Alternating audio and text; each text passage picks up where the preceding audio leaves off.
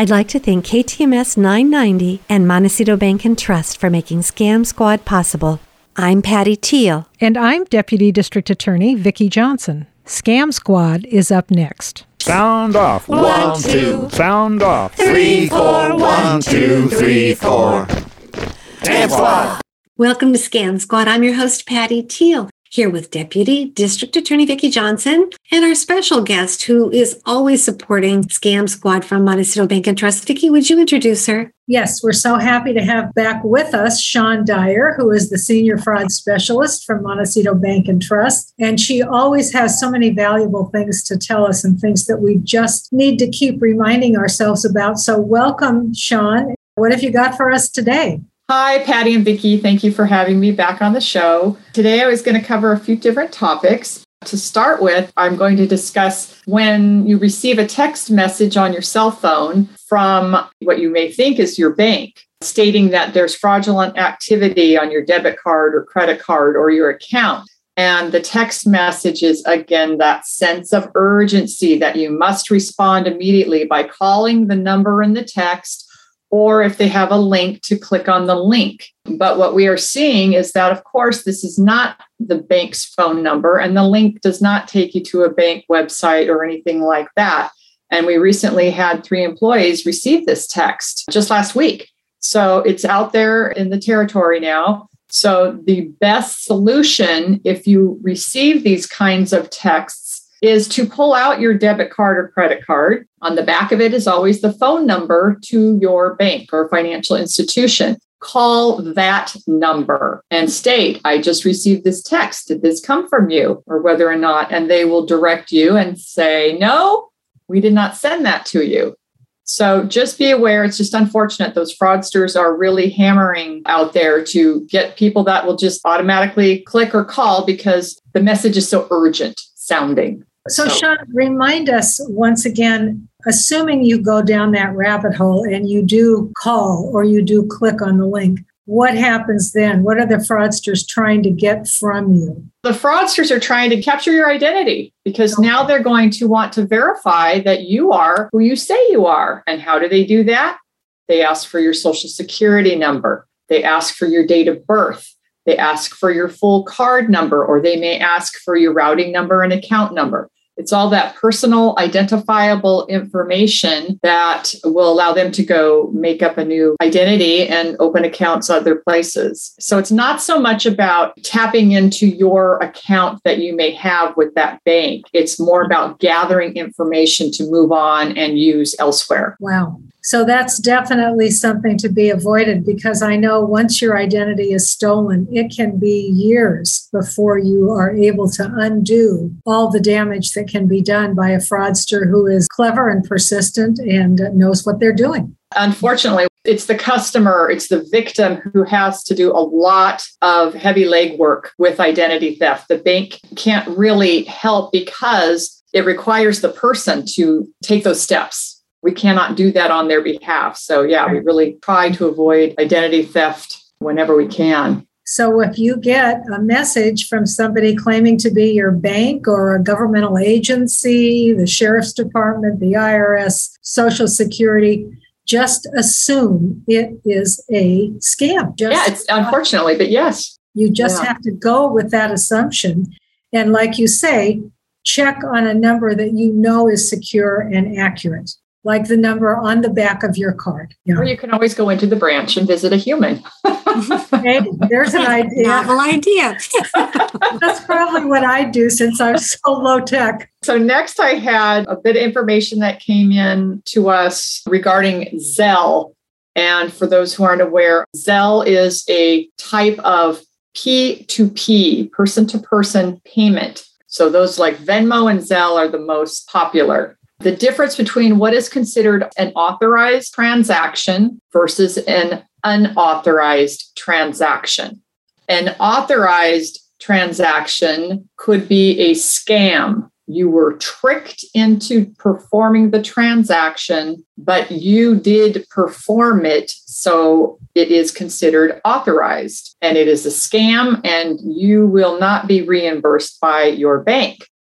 An unauthorized transaction is considered fraud, where you did not perform the transaction. Someone gained access to your online banking or to your checkbook account number, made counterfeit checks, processed an ACH transaction, processed just about anything, any sort of transfer where you had no involvement, did not make the transaction or unaware of it. So it's making that distinction between authorized, which you've been scammed, versus unauthorized, where it's fraud and the bank will try to collect on your behalf. If it's authorized, especially like with the debit card, there's nothing we can do. We cannot submit a chargeback request to a merchant because they'll send back, here's the proof, they authorized it, they did the transaction.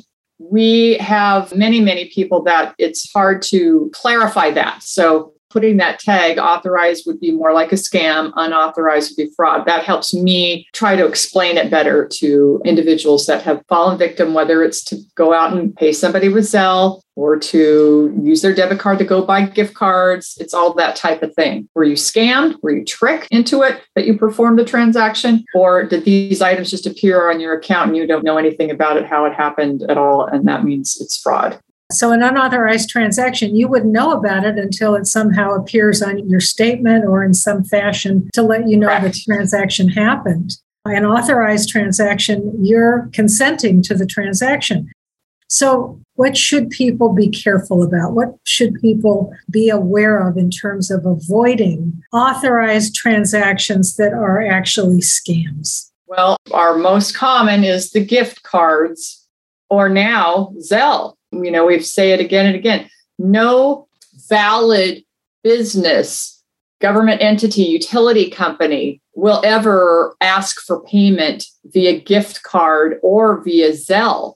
That just isn't the way it happens. So if it's you're getting a phone call or you're receiving an email and it's your gas company saying they're shutting off your gas because they haven't received a payment, go buy a gift card or send us a Zelle payment. Pick up your phone and call the number that's on your monthly bill and validate that. Don't just send it. Gift card, same thing. So Zelle is kind of replacing the gift card manner of payment.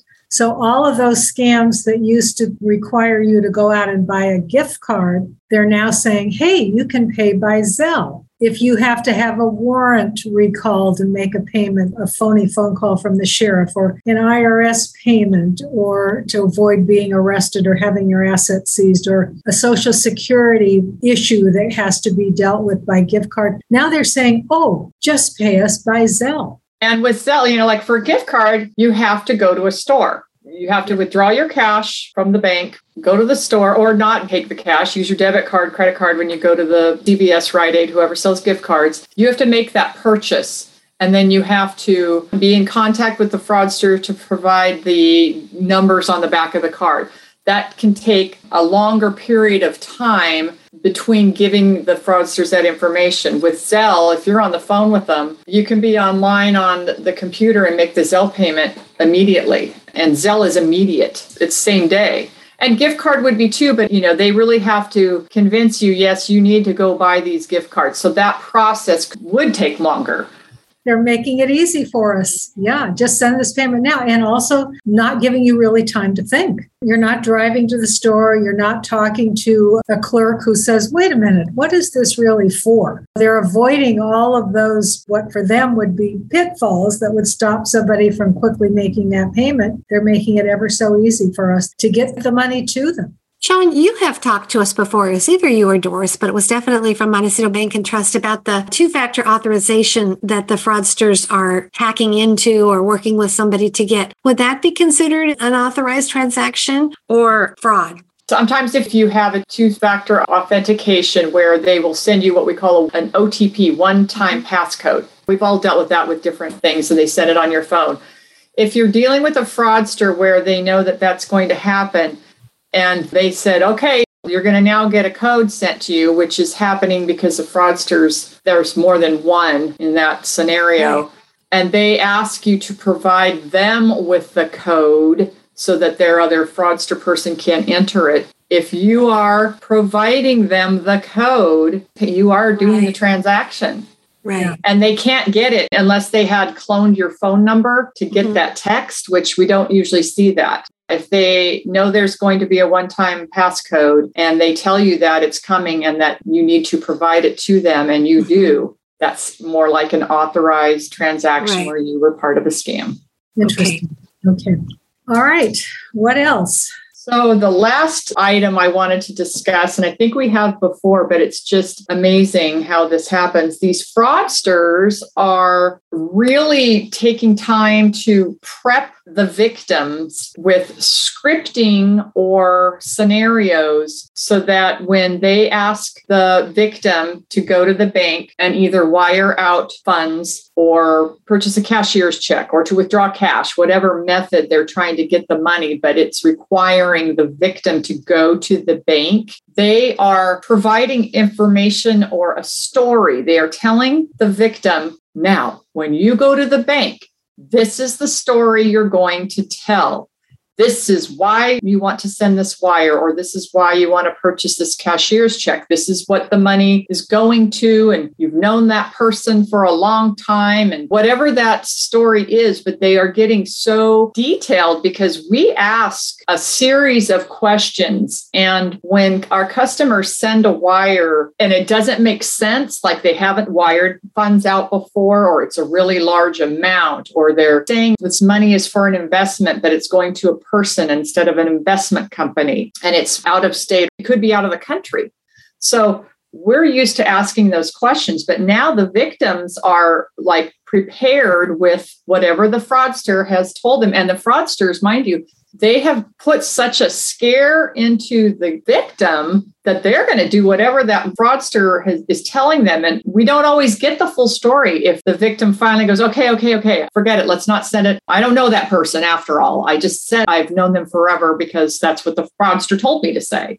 And that is one of our questions we ask. Have you met this person in person? Or have you Skyped? Or have you seen them? Or has it all been text and email? Like those are some of the things we ask because of this situation. So it's just beware, beware, beware. And it always comes back to a sense of urgency. They've got some story that makes you feel like you've got to do it now. You've got to follow through. You've got to get them the money for whatever story they have put on you that you're trying to do what they tell you.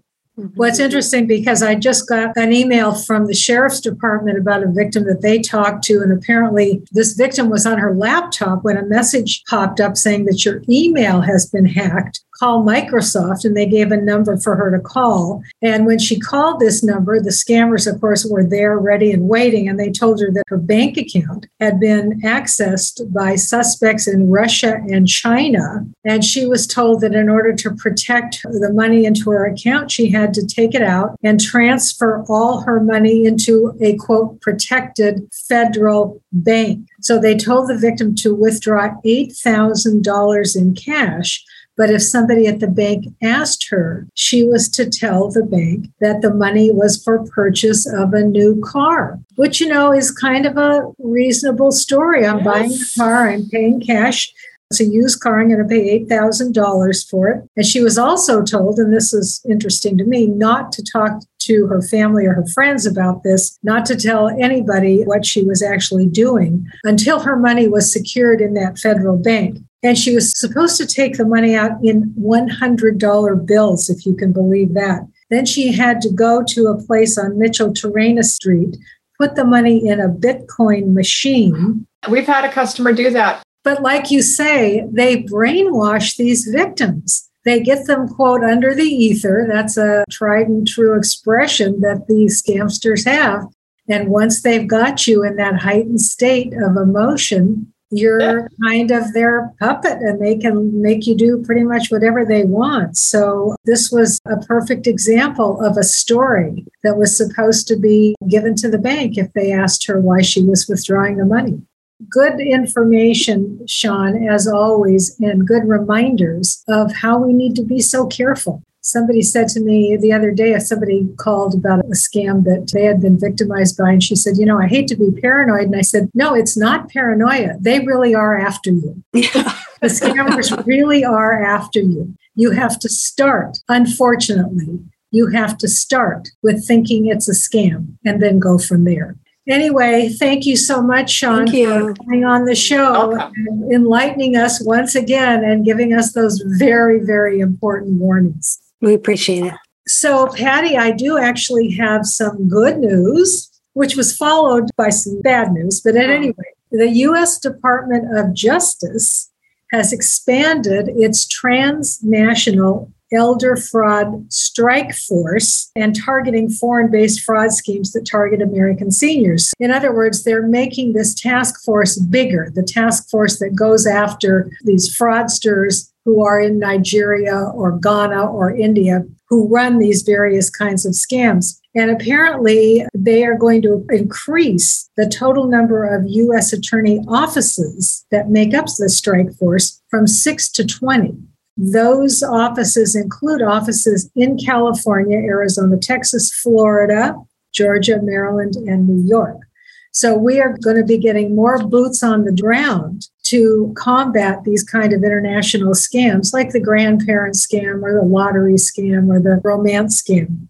In the same bulletin, they talked about the hotline that they have set up, which I have talked about too. This is the National Fraud Hotline. I'm going to give you the number.